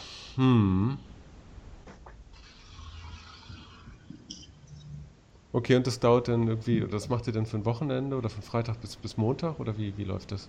Ja, so ganz praktisch was, wie ich am Anfang beschrieben habe. Also wir senden einfach Einladungen aus über verschiedene Social Media Sachen und die Leute können dann einfach einschicken, ob sie kommen. Meistens fragen die sie noch irgendwas, wie zum Beispiel, dass sie uns irgendwas von sich schicken oder kurz irgendwas zu ihrem Background skizzieren.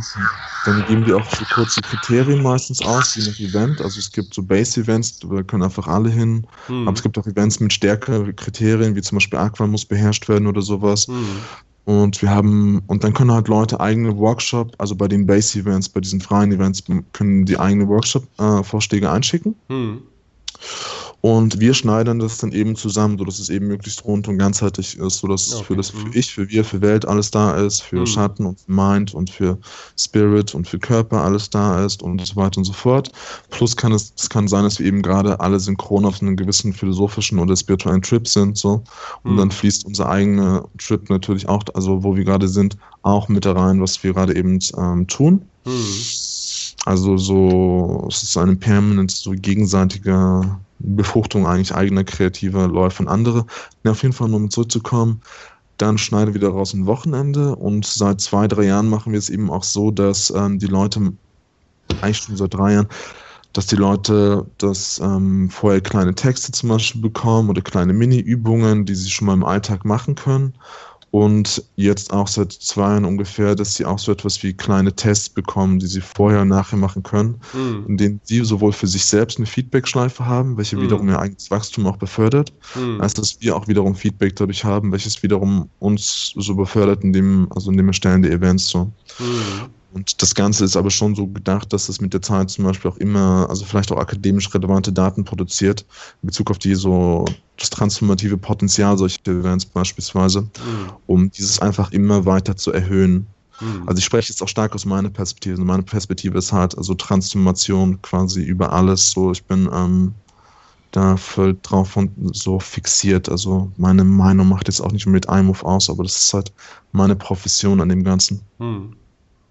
Wie geht ihr dann eigentlich irgendwie, also ich meine, du betonst es Transformation und Weiterentwicklung und Eros und dieser ganze Kram, inwiefern integriert ihr so diesen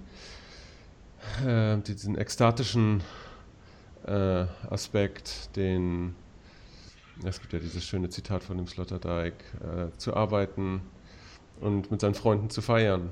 Das sind ja zwei wichtige Aspekte. Wie geht ihr so mit dem Ekstatischen um, mit dem Aufnehmen des Seins in gewisser Hinsicht? Also, weil es ist natürlich ganz wichtig, diesen Eros zu haben, weißt du, und dieses Agens da zu sagen, ja, wir entwickeln uns jetzt weiter, aber wird das irgendwie ausgeglichen durch Ekstasetechniken und Also du musst ja sehen, dadurch, dass Anrufs ja immer so waren, dass wir alle 24 Stunden am Tag miteinander abhängen, ist es ja quasi so, dass wir einerseits den strukturierten Teil haben, das was eigentlich das Anruf ausmacht, und dann auch sehr viel Freizeit quasi. Es ist nicht so, dass jetzt zum Beispiel die Seminaristen dann ins Hotel gehen oder sowas, sondern da ist sehr viel Freiheit eigentlich quasi für alles so drin vorhanden. Was soll das denn jetzt bedeuten? Ich weiß nicht, man kann sich sicherlich vieles dazu denken. Vielleicht lasse ich das einfach so besser stehen. Na gut, aber ich meine, das wäre ja schon... Ich kann auf jeden Fall sagen, ja. Entschuldigung, sag du. Naja, also gut, das heißt, das ist schon so geplant, dass das oder so designt, dass da Raum für Ekstase und orgiastische Die Leute auf jeden Fall Phänomene nicht an sind. Experimenten jeder Art und Weise. Wir hindern die Leute auf jeden Fall nicht an Experimenten in ihrer Freizeit. Also wir geben natürlich Ideen darüber, was jetzt sozusagen potenziell boomeritisch wäre, also narzisstisch, opportunistisch, andere verletzend, verantwortungslos und so weiter und so fort. Also sobald diese Prä-Trans-Kriterien insofern ein bisschen so geregelt sind, so dass jetzt irgendwie niemand irgendwie zu Schaden kommt oder irgendwie sonst welche Probleme sich daraus ergeben und auch moralische und ethische Bedenken und so weiter irgendwie so stabil funktionieren. Wenn diese ganzen Rahmen so weiter erfüllt sind, dann ist es wirklich eine Einladung zum Experimentieren. Also so mein persönlicher Essenz, würde ich denken, meines Denkens ist, glaube ich, Radikalismus. Das ist das Einzige, was ich versuche, in jedes Thema ranzubringen. Und insofern ist es auch quasi der Teil des Raumes, in einem, den ich auch für den ich garantiere, dass da eine Möglichkeit, ein Spielfeld halt wirklich für alles ist, was daraus möchte. Also nutzlose Pseudo-Experimentalismus, der irgendwie 60er Jahre Kram nachmachen will, auf eine Art und Weise, die irgendwie altbacken kommt oder sowas, finde ich dann zwar irgendwie nicht so spannend oder sowas in der Form, aber wenn das bei jemandem zum Beispiel jetzt authentisch ist oder sowas, so, dann ist da gar nichts irgendwie problematisch dran. Gibt es unauthentischen DMT-Konsum? Ja, das kommt an.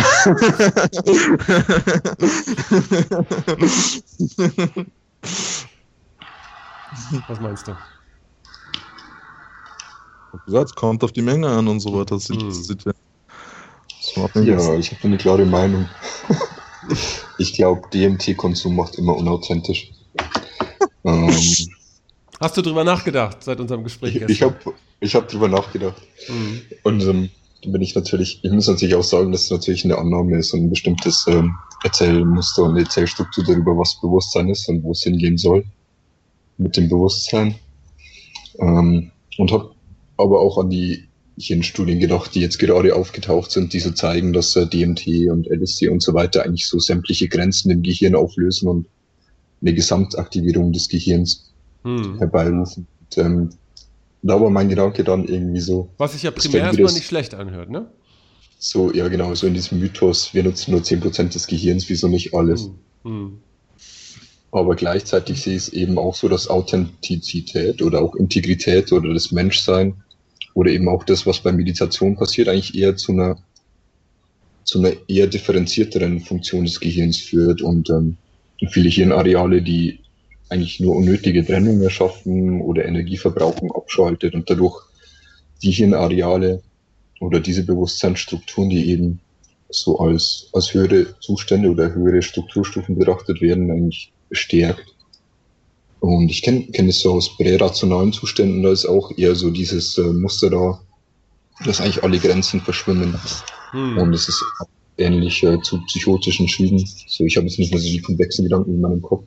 Das ist dann immer so ein Faktor, wo man ja auch eben so diesen Fall hat, dass bestimmte Hirnareale nicht mehr voneinander getrennt arbeiten, sondern Überschneidungen stattfinden. Und Und das dann im Grunde eigentlich eine Art Energieverschwendung oder Verpuffung ist, anstelle eines Fokuses darauf, ein Selbst zu werden oder so ein Bewusstsein, das wirklich klar in seinen Persönlichkeitsstrukturen drin ist und in dem, was es authentisch macht. Und ich halte es dementsprechend eigentlich eher für eine regressive Praktik, solche Substanzen auszutesten und eigentlich für eine Form der Inauthentizität.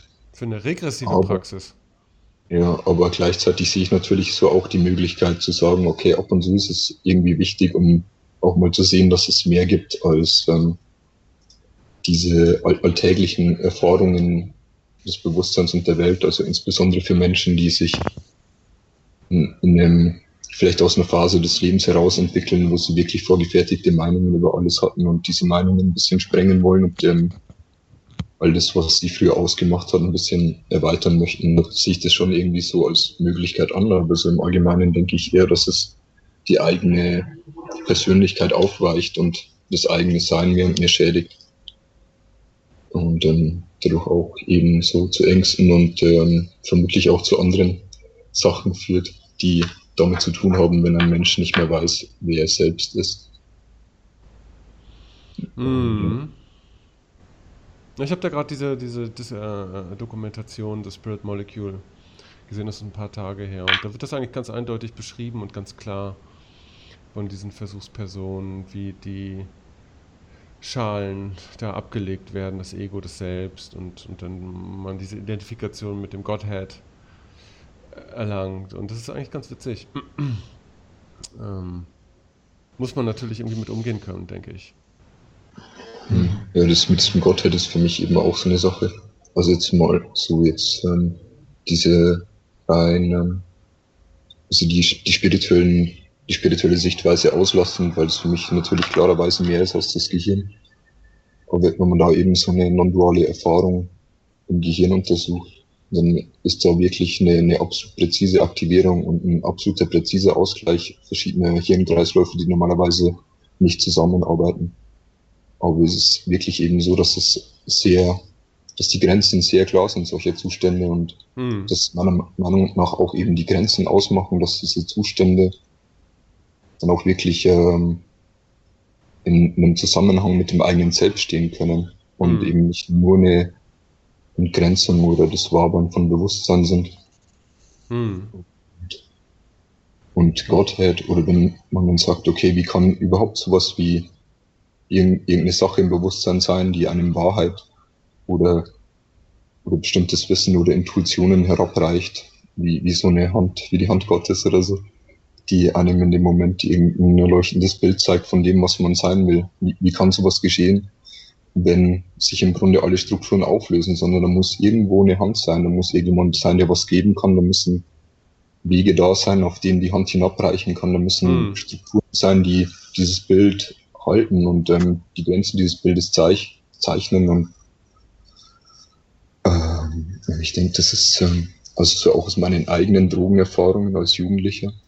Es ist eben so, dass das nicht so ist. Da taucht zwar jede Menge auf, aber es ist eben nicht in der Art und Weise Bewusstsein und Intuition und um sich selbst wissen und aus sich selbst wissende Wahrheit über bestimmte Dinge, wie jetzt in dem wirklich transzendenten Zustand. Und was eben auffällt, ist die Farbstrukturierung der Formen, die Farbstrukturierung der Bilder, die man eben in höheren oder wirklich intuitiven Bewusstseinszuständen hat, die dann eben bei Drogenerfahrungen fehlt. Und auch das, was Aurobindo zum Beispiel das Einander nennt, oder dass es nicht nur Einsicht, sondern auch einander ist.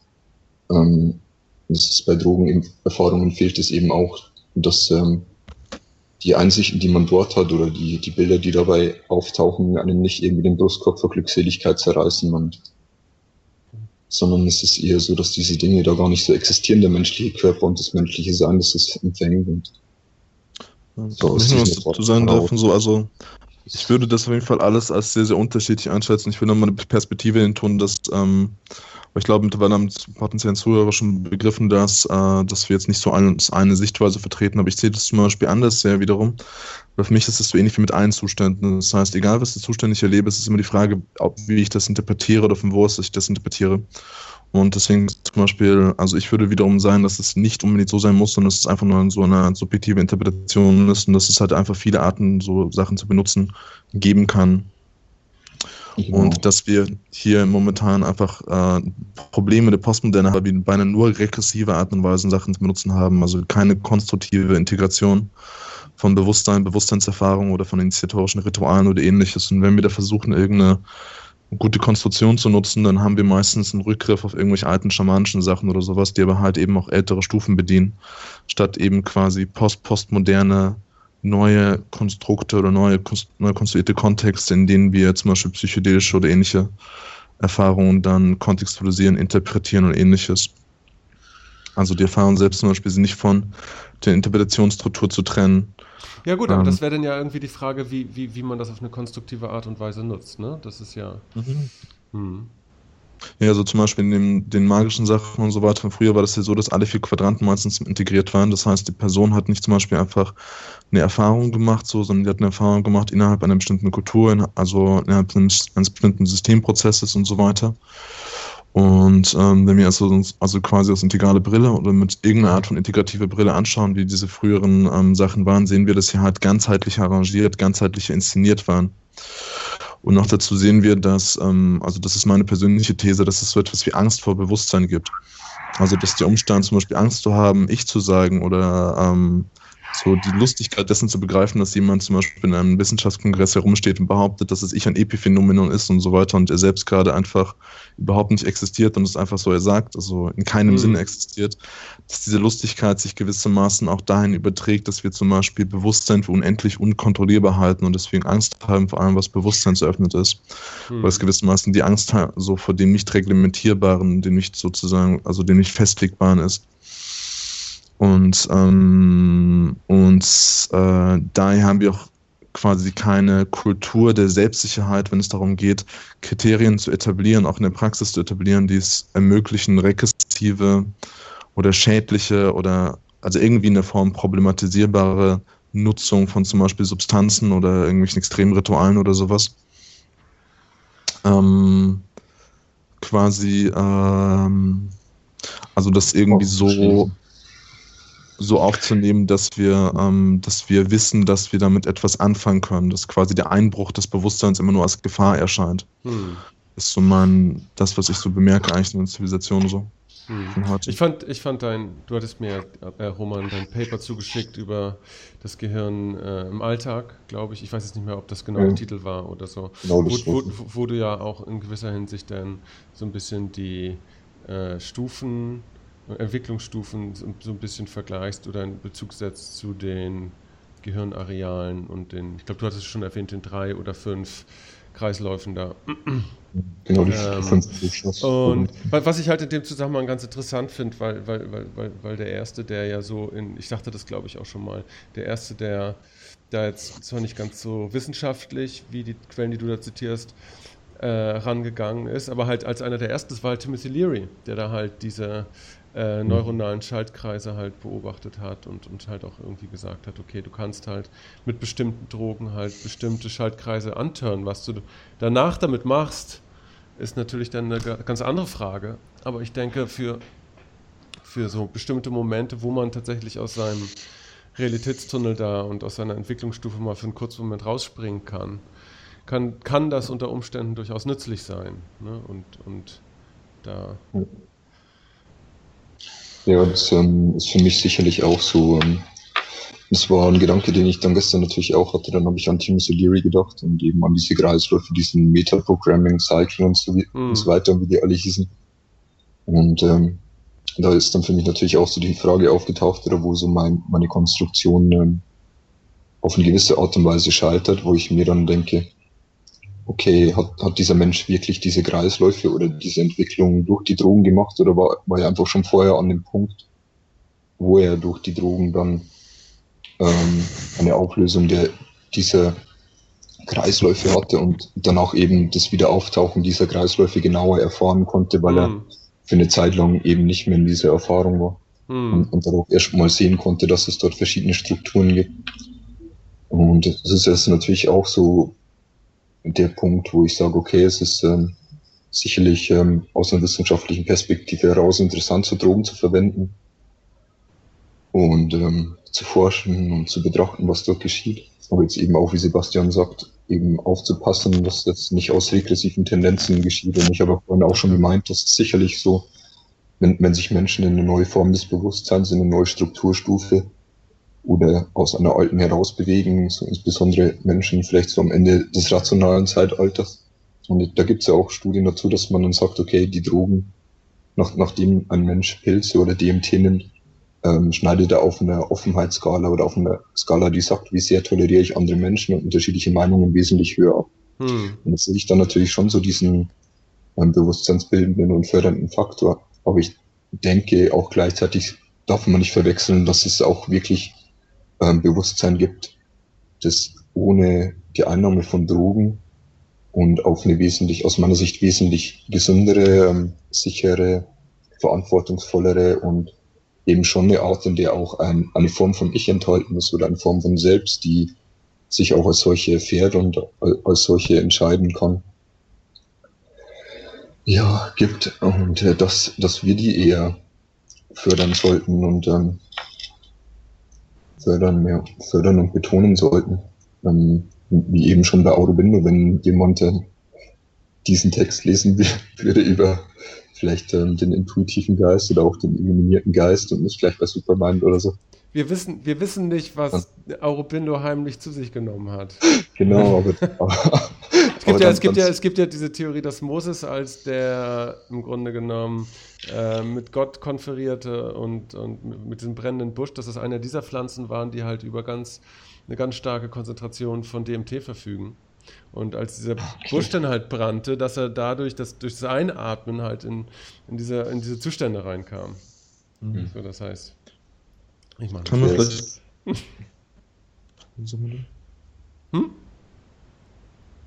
Ja, das spielt jetzt auch so in diesen Faktor rein, ja, dass man eben danach auch eine passende Geschichte vielleicht braucht, um daraus dann natürlich auch jetzt so auf das, was Sebastian vorhin gesagt hat, aber ich will meine eigene Meinung jetzt nicht vergessen, aber ich füge mich da jetzt ein bisschen mit ein, dann zu sagen, okay, was ist der Mythos, den ich daraus bilde? Und wenn dann ein Mensch denkt, okay, ich bin Gottes Sohn und also nicht Gottes Sohn, aber zumindest ein Botschafter Gottes und ich habe hier diese Aufgabe, Menschen aus der Sklaverei zu befreien und das geschieht in der Drogenerfahrung. Und wir könnten als Menschen eben sagen, okay, wir können Drogenerfahrungen auf so eine Art und Weise strukturieren, dass die Menschen danach irgendeine bessere Version der Welt sehen und dann auch irgendwie einen tiefen Glauben an die Erfahrung haben und an das, was sie aus dieser Erfahrung Positives für die Welt generieren können. Dann kann ich auch sagen, okay, das ist super. Dann bin ich da voll auf eurer Seite. Ich kann noch mal kurz was Praktisches Eigenes erzählen noch dazu. Und zwar, also als ich angefangen habe, irgendwie, ich sag mal, herum zu experimentieren, war es schon so, dass ich einen speziellen Kontext, eine spezielle Einstellung hatte. Ziemlich ähnlich wie das, was Kim Bartha in dem Interview, was du mit ihm gemacht hast, erzählt hat. Und er hat so gemeint, so, du nimmst etwas einmal, du weißt, dass es möglich ist, und dann versuchst du es selbst zu reproduzieren. Ich finde jetzt einmal ist vielleicht ein bisschen wenig, um so wirklich total einen Plan zu haben, so. Beziehungsweise klingt mir von dem asketischen Faktor jetzt ein bisschen übertrieben, so. Aber so die Richtung zumindest kann ich mich auf jeden Fall auch anschließen. Das heißt zum Beispiel immer bevor ich überhaupt irgendwas genommen hatte, so habe ich mich darauf vorbereitet, innerlich und auch äußerlich, also auch neurologisch und wissenschaftlich und so weiter. Aber eben auch so, auch wenn dann immer alles sowieso anders ist, dass man von vornherein, also oft alles anders wird, sobald man halt etwas macht, als man von vornherein geplant hat. Schafft trotzdem dieses Kontext schaffen oder so etwas anderes dafür. Es ist nicht so diese Form von so, davor habe ich Respekt, was manche Leute meinen, die nicht wissen, wovon sie reden, so, sondern es ist quasi so praktiziertes Strahlen so da drauf. Und das meinte ich auch vor uns mit Interpretation. Das heißt, wenn du zum Beispiel Experimente mit dem machst, in einem beispielsweise evolutionären Kontext, ob du das jetzt so nennst oder nicht, also in irgendeinem Entwicklungskontext, dann hast du von vornherein einen anderen Blickwinkel auf das, was du tust. Und deswegen ist das sehr, sehr wichtig. Also du kannst zum Beispiel auch Erfahrungen machen, die von mir aus irgendwas mit dem evolutionären Impuls zu tun haben oder so, aber nicht den Blickwinkel dafür haben, dann wirst du die Erfahrung nicht einordnen können und nicht wirklich nutzen können. Oder du kannst diese Interpretationsmöglichkeit haben, aber keine Erfahrung, dann hast du quasi kein Material, was du interpretieren kannst. Also Interpretationen und tiefe und intensive Erfahrungen und Erlebnisse sind beide gleichermaßen notwendig, so als Gesamtpaket. Ich habe auch tatsächlich mal sogar ein ganzes Modell zu einem, ich habe es nicht gleich zu verraten, aber zu einem Integral Approach zu der ganzen Sache geschrieben, dass das auch so ein bisschen auseinanderhält, weil das ist nämlich ein sehr, sehr wichtiger Faktor, ob du überhaupt, also bei dem, was jetzt Roman erzählt hat, ob du das überhaupt so interpretierst von vornherein oder was du mit der Interpretation machst. Also ob du zum Beispiel tatsächlich, um es noch ein bisschen konkreter zu machen, während du zum Beispiel irgendwie anders drauf bist, ob du tatsächlich während dieser Zeit darauf achtest, was darin für ein evolutionäres Potenzial für dich ist, für dein Bewusstsein und was auch immer, wo auch immer gerade dein roter Faden ist, wo auch immer deine Schnur ist, auf in diesem Moment quasi die Kamera, die schaut, wo der nächste Schritt ist, so die bei dir ist, so auf die in diesem Moment auch mit tief ist, oder ob du sie quasi für eine Funtime ausschaltest. Das Dionysische kann da komplett drin sein, insofern ist es auch gerade eben das Ekstatische ist und Evolution ist ja eigentlich ekstatisch. Also für mich zum Beispiel ist das nicht besonders getrennt, für mich ist quasi eher so das Fallenlassen von dem einen quasi undionisisch und konformistisch und langweilig und kalt und tot und so. Ja, auf jeden Fall, dieser Faktor ist, denke ich, sehr wichtig, wenn du sowieso alles die ganze Zeit nach Evolutionary Opportunities, nach evolutionären Möglichkeiten abscannst und das dann auch einfach tust, so. Und das verbunden mit deinem Eros oder Unique Self oder Diamond, so wie du es zum Beispiel sagst, dann denke ich, ist das, ist jede Erfahrung irgendwie lohnenswert, so. Aber ich glaube trotzdem, es ist gut, dass keiner alles irgendwie machen muss. Also ich gehe mal von einem Zustand, also wir beide, würde ich sagen, gehen immer von etwas wie Freiheit aus, so. Und nicht von irgendwelchen Vorgaben. Also negative Freiheit ist wichtiger als Bestimmungen für alle. Nun gut, wir haben jetzt auch schon fast 1,5 Stunden miteinander gesprochen. Wann findet denn das nächste Event eigentlich bei euch statt? Jo, also das ist vom 9. bis zum 12. Juni. Und zwar in beiden in der Oberpfalz. Man kann sich da anmelden. Die ultimativ wirklich relevante Anmeldung findet über E-Mail statt. Und zwar über imove-info@gmx.de. Ansonsten kann man uns einfach schreiben, beziehungsweise wer auf Facebook ist, kann sich dort in so Gruppe verbinden und... Habt ihr eine Website? Nee, also doch, irgendwo liegen irgendwelche Fossilien rum, aber wir haben keine aktuelle. Ich poste den Link dann aber auch nochmal unter dem Podcast, dass die Leute dann direkt dahin kommen. Ja, schön. Also unser Einladungstext ist auch recht umfangreich, also deswegen wollte ich jetzt nicht noch zu viel dazu sagen. Also wenn man sich den einfach anschaut, dann erfährt man schon viel. Super. Und man kann ja auch mit uns in Kontakt treten. Super. Ja, ganz schön, dass ihr euch die Zeit genommen habt, da ein bisschen was von eurer Arbeit dazu erzählen. Ja, gerne. Dankeschön, dass du uns eingeladen hast. Na klar. Ich wünsche euch da viel Erfolg da mit eurer Arbeit.